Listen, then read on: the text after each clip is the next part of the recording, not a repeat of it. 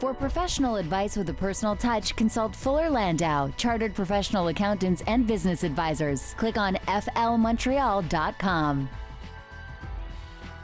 7:06 on CJAD 800. Welcome to today's Entrepreneur, presented by Fuller Landau, a program about the entrepreneurial spirit that drives Quebec business. My name is Dan Delmar, along with Fuller Landau's Mike Newton, who's in for Josh tonight. Mike, welcome back. Hey, Dan, how you doing? Good to be back. It's our annual chat because Josh is off to Hong Kong soon. It is. So it's once a year I get to try and replace the big booming voice of Mr. Radio. So I will do my best to try and keep our listeners entertained. Excellent. And this evening our profile is Michael Seligman of Utex. We'll have Michael on in just a few minutes because usually at the start of the show we talk about some entrepreneurial news. But off the top, we wanted to devote a bit of time to talk about leadership, Mike. And maybe I'll just give the floor to you because you have a bit of an interesting initiative when it comes to leadership here in Montreal, cooking, and I'm pretty interested to hear more about it. Definitely. I'll save that for about a minute or two from now. I'm just going to go into kind of some of the impetus that brought around the whole objective. I think one of the things we see, and we have seen generationally, is the loss of leaders within our city for various reasons along the way, and I'm not going to get into a political debate on air, but there's no doubt we have lost some future leaders. I think part of the goal is to try and create an environment that is really fostering the leadership mentality. There's no doubt that people will argue that leaders are born and not made. I happen to subscribe to that theory. I think you'll notice those people that have been successful leaders have found their ways as coach of their hockey teams, or captains of their hockey teams or their soccer teams. There's always been a certain amount. So I think that, unfortunately, I think a lot of times, and our guest, Michael and I had this conversation earlier, that I think we find ourselves not sitting in a corporate environment that really fosters leadership.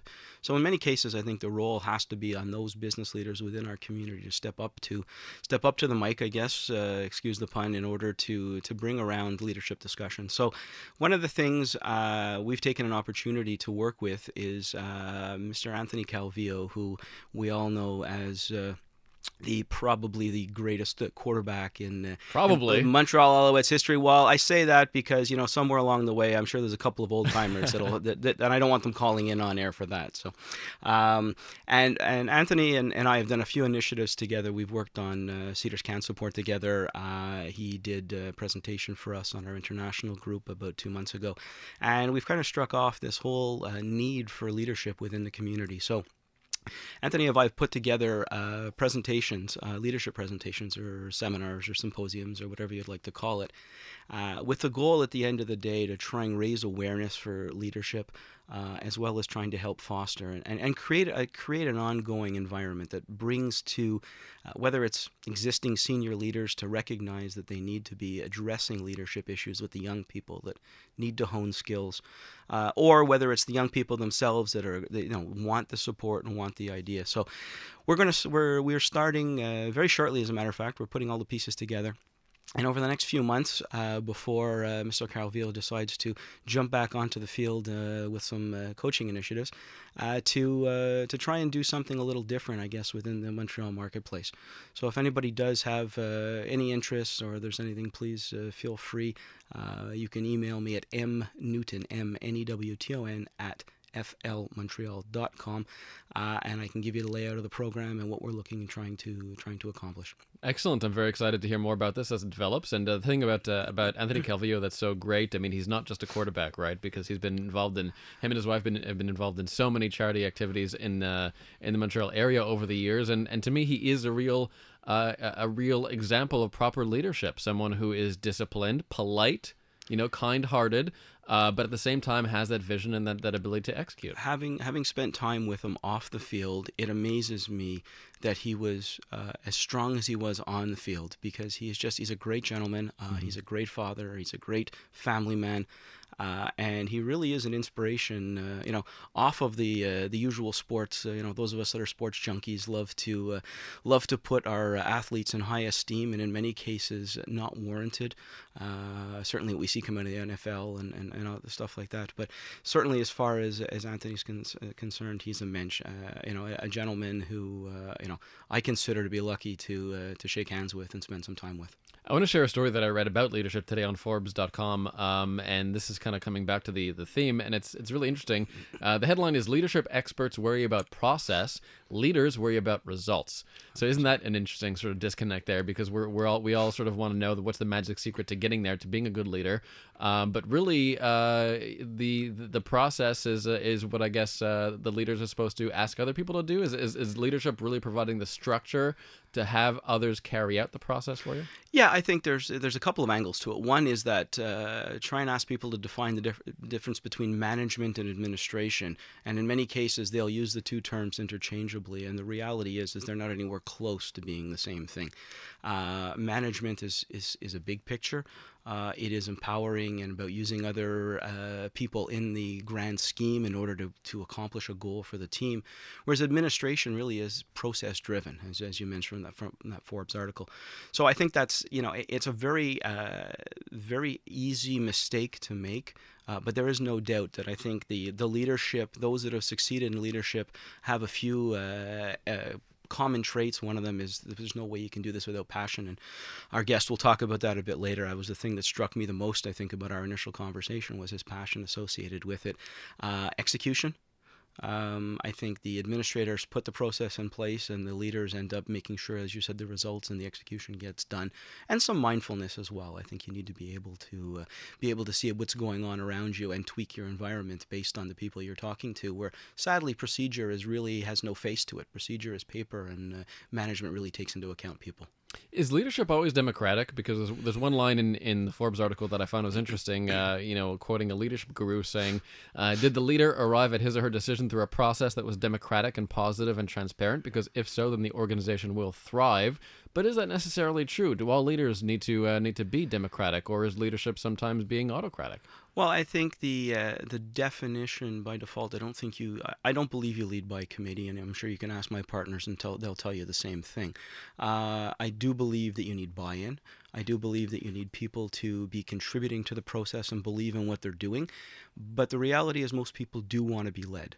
And there's going to require somebody to stand up and take the ball.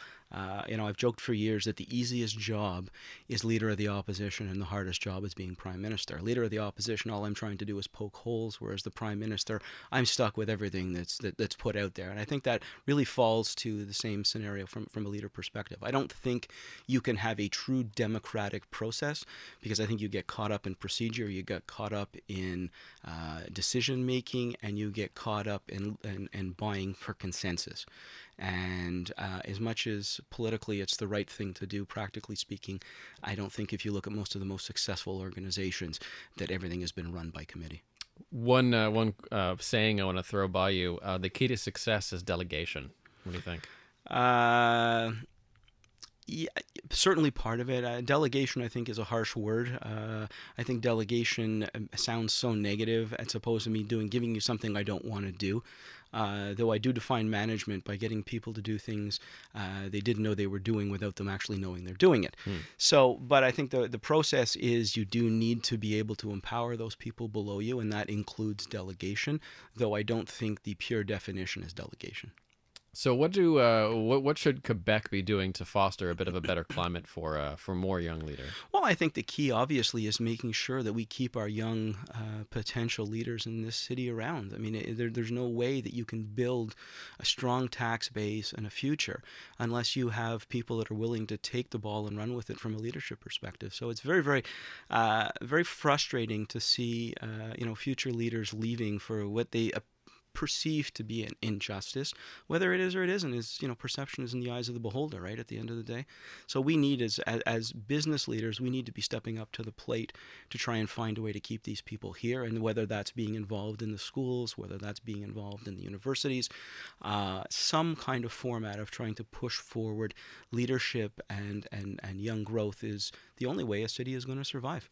All right, coming up on today's Entrepreneur, Michael Seligman joins us, our profile of an entrepreneur, and he's with Utex. And Mike, do you want to give out your email address one more time? Because hopefully there'll be news about this leadership initiative with Anthony Calvillo soon, and hopefully you'll build that email list and get people informed about it. You got it. mnewton, MNEWTON, at flmontreal.com. Thank you. Excellent. So Michael is next.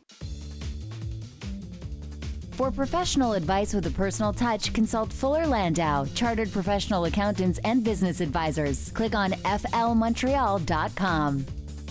721 on CJAD, inspiring stories from outstanding business people. Dan Delmar and Fuller Landau's Mike Newton in for Josh Miller tonight. And let's introduce our guest this evening, Mike. He is another Mike, Michael Seligman of Utex. Welcome, Michael. Hi, Dan. Nice to be here. Welcome back to CJAD. And first, the easiest question of the evening will be, what does Utex do? Tell us about the warm and comfy things that you guys make. Utex specializes in ladies and men's down coats. And we have a long-standing reputation for offering value to the consumer so that they're able to buy an affordable coat that will keep them warm, that will be light, so they can travel with it and protect them against our winters and wonderful weather systems. So, excuse the pun, but let's get away from the warm and fuzzy conversation and go back to actually how this all started and how you got involved.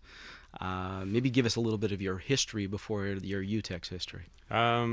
Okay, about 27 years ago, I accidentally got into this industry. A summer job turned into a full-time opportunity, and I was involved in textile importers and garment agencies, and over about the course of 22 years, I evolved in my career from different places in the industry, which led up to Utex 10 years ago, specializing in ladies' outerwear. So the move from Utex, obviously, it for those of you that aren't aware, it had a previous life, if you will, and you were presented with an opportunity a few years ago. Maybe you can give our listeners an idea of how it came about and how long you had to think about the exercise. Wow. Well, Utex, as some people know, was founded in 1943 and was in its 68th year 3 years ago. Doing men's and ladies' outerwear and men's suiting and sportswear, and I was managing the ladies' outerwear division. And I was called into my boss's office one morning, and I was told the sad news that the family was going to close down the business effective immediately in the middle of a season, or as the spring 12 season was about to begin in 2012. And I thought for a few seconds about trying to process this information and thinking about all the cargo that was leaving China or already arrived in Montreal, and all the suppliers that had fulfilled their orders and shipped to us, and all the customers that were expecting their merchandise to arrive and go on the retail floor throughout North America, and the work that we had already done on the next season, fall 2012, and I said, I'd really like to find a way of continuing this business. There's a business, and with your blessings, I would like to have an opportunity to keep it going if possible. So I basically just reacted on the spot, and those were the words that came out. But you bit off more than just the Utex brand at that point. We were dealing with all brands, all outerwear brands of the company at that moment in January of 2012, all the licensed brands, and whether it was men's or ladies, there was a continuity and a reputation that needed to be protected. And I thought about that immediate moment in the season, and I thought about the future and going on with this business strictly in ladies' outerwear, but having the Utex name protected as it always was well respected for all of those 68 years, and it was very important to me to make the suppliers whole and deliver, the product that was promised to the retailers. Michael Seligman of Utex, our profile this evening on Today's Entrepreneur. More after the break at 7:25. For professional advice with a personal touch, consult Fuller Landau, Chartered Professional Accountants and Business Advisors. Click on flmontreal.com. 7:28 in studio with us, Michael Seligman of Utex, and pretty interesting story, Michael. You really decided to take over this business on the spot, which is so cool. When you were taking it back to that moment when you're in the room, your bosses announce that this company is going to be shut down, and you say, no, wait, hang on a second, there's an opportunity here. Were you confident in that spontaneous decision the entire time, or did you second guess yourself later on? I was confident because I had already been having discussions with a very close friend of mine who's an investment banker, and we had been working for about 24 months to look at investing in a company where he would provide the capital and I would provide the management and operations, and nothing ever came about until that time. And really knowing that I had that support gave me the confidence in the room with my boss that day. So... And so, did you were looking for sort of any business to get involved in, and then did this come as a total shock to you, or did you suspect that maybe this would eventually be the one? I never expected that Utex would close or change in any way, and I wanted to stay in my field where I had the most experience. But we were open-minded to looking at any kind of a business that I would do hand in hand with my so-called day job, and I was torn. One of the reasons I never made a move was because I didn't want to give up working at Utex. More with Michael Seligman in a moment. We'll talk about the various brands that he manages and, of course, going from employee to employer. That's on the way on today's Entrepreneur. For professional advice with a personal touch, consult Fuller Landau, Chartered Professional Accountants and Business Advisors. Click on flmontreal.com. 7:36. Welcome back to today's Entrepreneur, presented by Fuller Landau, a program about the entrepreneurial spirit that drives Quebec business. My name is Dan Delmar, along with Fuller Landau's Mike Newton, who's in for Josh Miller this week. And our guest this evening is Michael Seligman of Utex, and we were talking about Michael's story, which is kind of interesting, just spontaneous. The company was going to stop operations. He just jumped in there while he was being told of this by his bosses and said, "No, you know what? I'm going to take over." I find it very interesting because obviously there's a lot more to that story that we don't have time to really get into everything. But I think the key aspect from the conversations I had earlier with Michael really revolved around this whole discussion of brand management. I think a lot of people do not recognize the amount of time and effort that goes into managing a brand. I think, Michael, maybe if you give us a little bit of insight into what you initially started with, what you pared it down to, and then how you've kind of grown it from there. Yeah, sure. At the time, we were managing about 5 different ladies' outerwear brands, and those were all under licensing agreements. And basically, we would be responsible to go out and travel the world and bring back product and design and put a collection together, sell it to our retail-based customers in North America. And we were basically paying the royalty to these licensors. And when I had the opportunity to take that step forwards, I wanted to maintain the reputation of the corporation and deliver that whole season, and then move forwards with the house brand rather than which is Utex Ladies, rather than going after other licensing agreements. And I wanted to focus all of our energies in making Utex a household name again, where it was for many, many, many decades. And I think that we've achieved some of that, and we're on our way towards future growth and having that product known for its name. I think obviously the fashion industry, you're only as good as your last season. You made a comment that when you had taken this over, you couldn't afford to not have the Utex name on the floor for the upcoming season. So I think you did just about anything and everything possible to make sure that you carried that line, even if you weren't maybe 100% prepared. Definitely, you just can't lose real estate if you give up budget and dollars and rack space in a department store or boutique, and the consumer comes in and doesn't see you one season. They're going to choose something else and forget about you next season. You can't exit and re-enter that smoothly. It's very difficult to regain the consumer's trust. And we did have to get involved in delivering a lot of product that we knew we wouldn't have any future with, but again, doing it all to protect the reputation. And that was, as I mentioned, extremely important to us because it was all under the Utex Corporation umbrella. You also made a move to go to one season instead of 2. Right.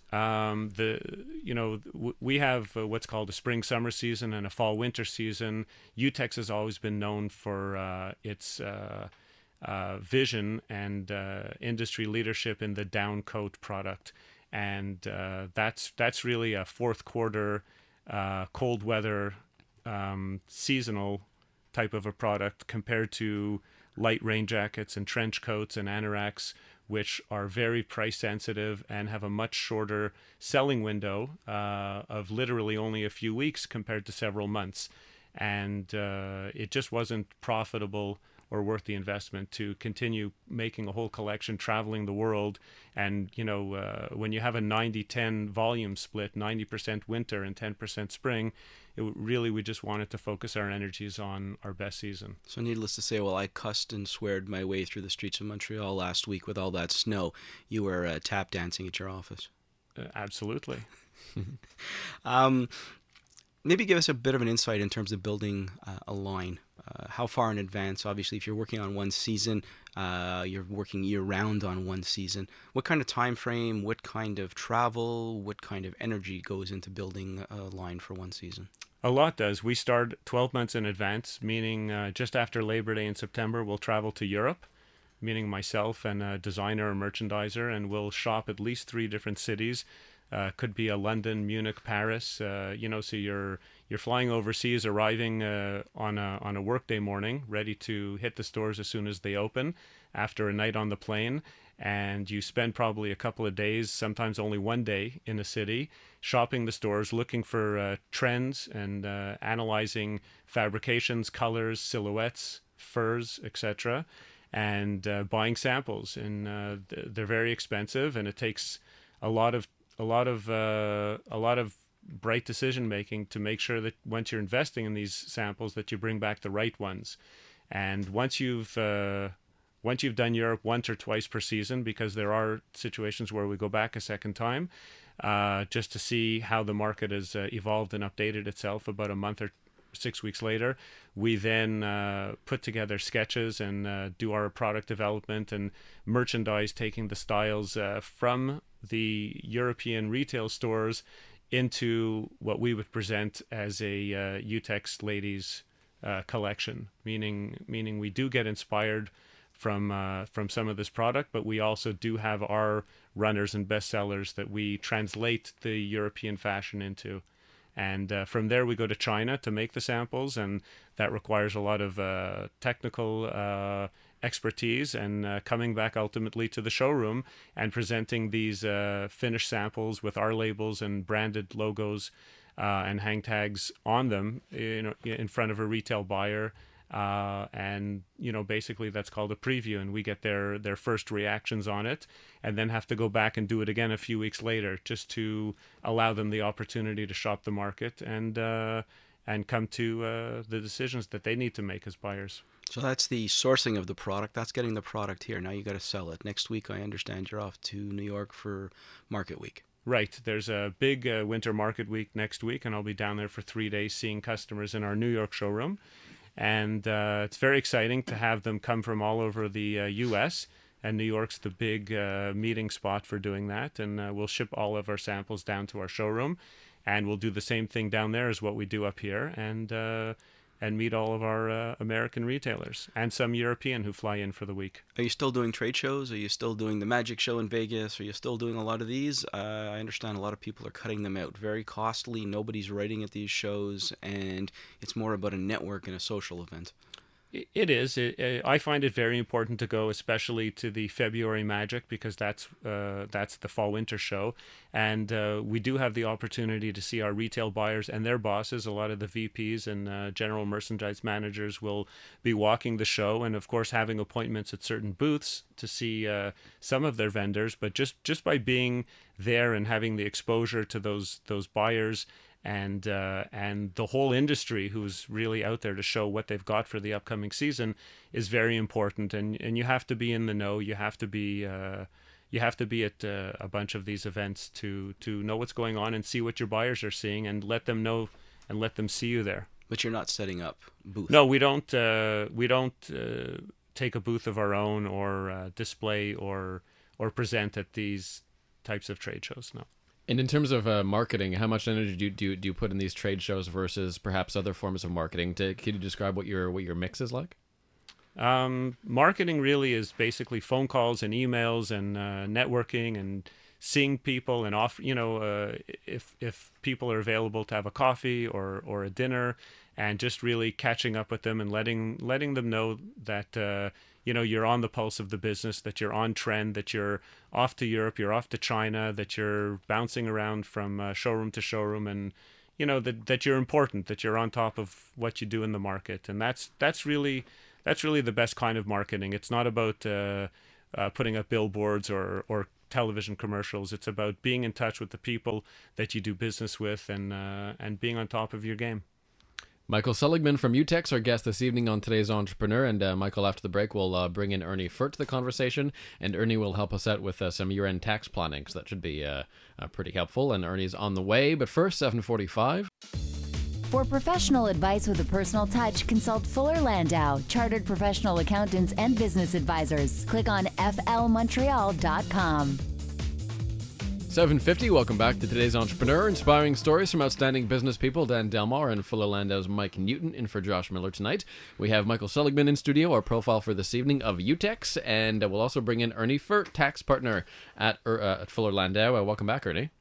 Thank you. Now, I feel like I just finished filing my taxes, but I guess it's time to start planning the year end. So for both personal and for corporate, if this happens to be your year end, perhaps we should start with the individuals, because we should start putting it in the back of our head. Perhaps December's coming along. December's coming along. There's a lot of people who haven't done certain things. They haven't gone to visit their dentist. They haven't gone to visit their eye doctor. And these are medical expenses that could be claimed on their tax return. So if you need to make these appointments, do so before everybody goes on vacation in the month of December. Also, you can make your donations. If you recall, back in August, everybody was doing the Ice Bucket Challenge for ALS. Mm-hmm. Did everybody make those donations? I hope so. And if you made donation commitments, pay them. So you get your donations, and you get your donation credits when it comes tax time. Another easy way of doing those donation pledges are you can donate your securities that have appreciated in value, and you can get rid of that capital gain by doing so. These are some of the small things that you can do. So certain things, if you need money and you have some funds in an RRSP or in a TFSA, and you really need to take that money out, maybe you should pull it out of the TFSA. And if you're going to pull it out in December, not in January, because you'll get refreshed TFSA room in January. The RSP will be taxable to you, so it's not a good idea to do that. You want to do RESP contributions for your kids. You could also be nearing the age of 71. If you're turning 71 this year, you must remove your RRSP by the end of December. So there's certain planning maneuvers that you could do in that regard. Also, if you had a lot of capital gains during the year, both for individuals and corporations, you can consider selling some of your losers to mitigate the tax bite on those capital gains. And shall we move over to corporations? Well, corporations, there's certain things that you can do, which is you can purchase certain assets before year end in order to benefit from the depreciation. We're also coming around to the holiday season, so corporations think of how can I give my employees Christmas gifts or holiday gifts without really causing them any tax. So you can give them stuff. You can go out, you can buy them a stereo system, and you could buy them all kinds of stuff. And as long as it's under $500, it's not going to be taxable to the employee, but it'll be deductible to you. But don't be lazy in that regard. You can't go and say, well, here's the cash equivalent to that, or here's a gift card. Gift cards work well for Quebec purposes, but they don't work for federal purposes. So go out and actually purchase the stuff, and you'll be okay in that regard. Make sure you made all your installments on the corporate side. Pay everything down. Take a look at your investment renewal options, just to accelerate or decelerate certain payments that you want to do. There are certain assets that you buy for a corporation that will give you a Quebec tax credit. Look at buying those assets. Mm-hmm. These are some basic techniques. Also, be organized. I noticed over the past couple of years in terms of donation receipts, I receive a lot of donation receipts by email. Question is, how many people have a little file in their computer called donations? Oh, we have two hands up in the studio. Not three, unfortunately. Not three. Well, 2 out of 3 ain't bad. I heard that once before. So you basically take that little file, you create your file, and put in all those donation receipts in there. So when it comes to tax time, you have a record of that. This is essential. Record keeping is important because you've incurred the expenses. So at the end of the year, you want to make sure you aggregate them and give them over to your accountant so they can prepare your tax return in the best way possible. As Josh knows, my year end is just scrambling a bunch of receipts and invoices together and handing them over to my accountant. But I'm improving. As long as you have a box. There's definitely a box. Yes. Okay, as long Or as there's a big box or some folder Yeah. that has a, eventually it will get you an alphabetic folder. You can do that. So step by step, Dan. Now, were there any considerations, by the way? I remember you saying this last year when it comes to office Christmas parties. Oh, well, office Christmas parties, generally speaking, they haven't changed this rule for eons.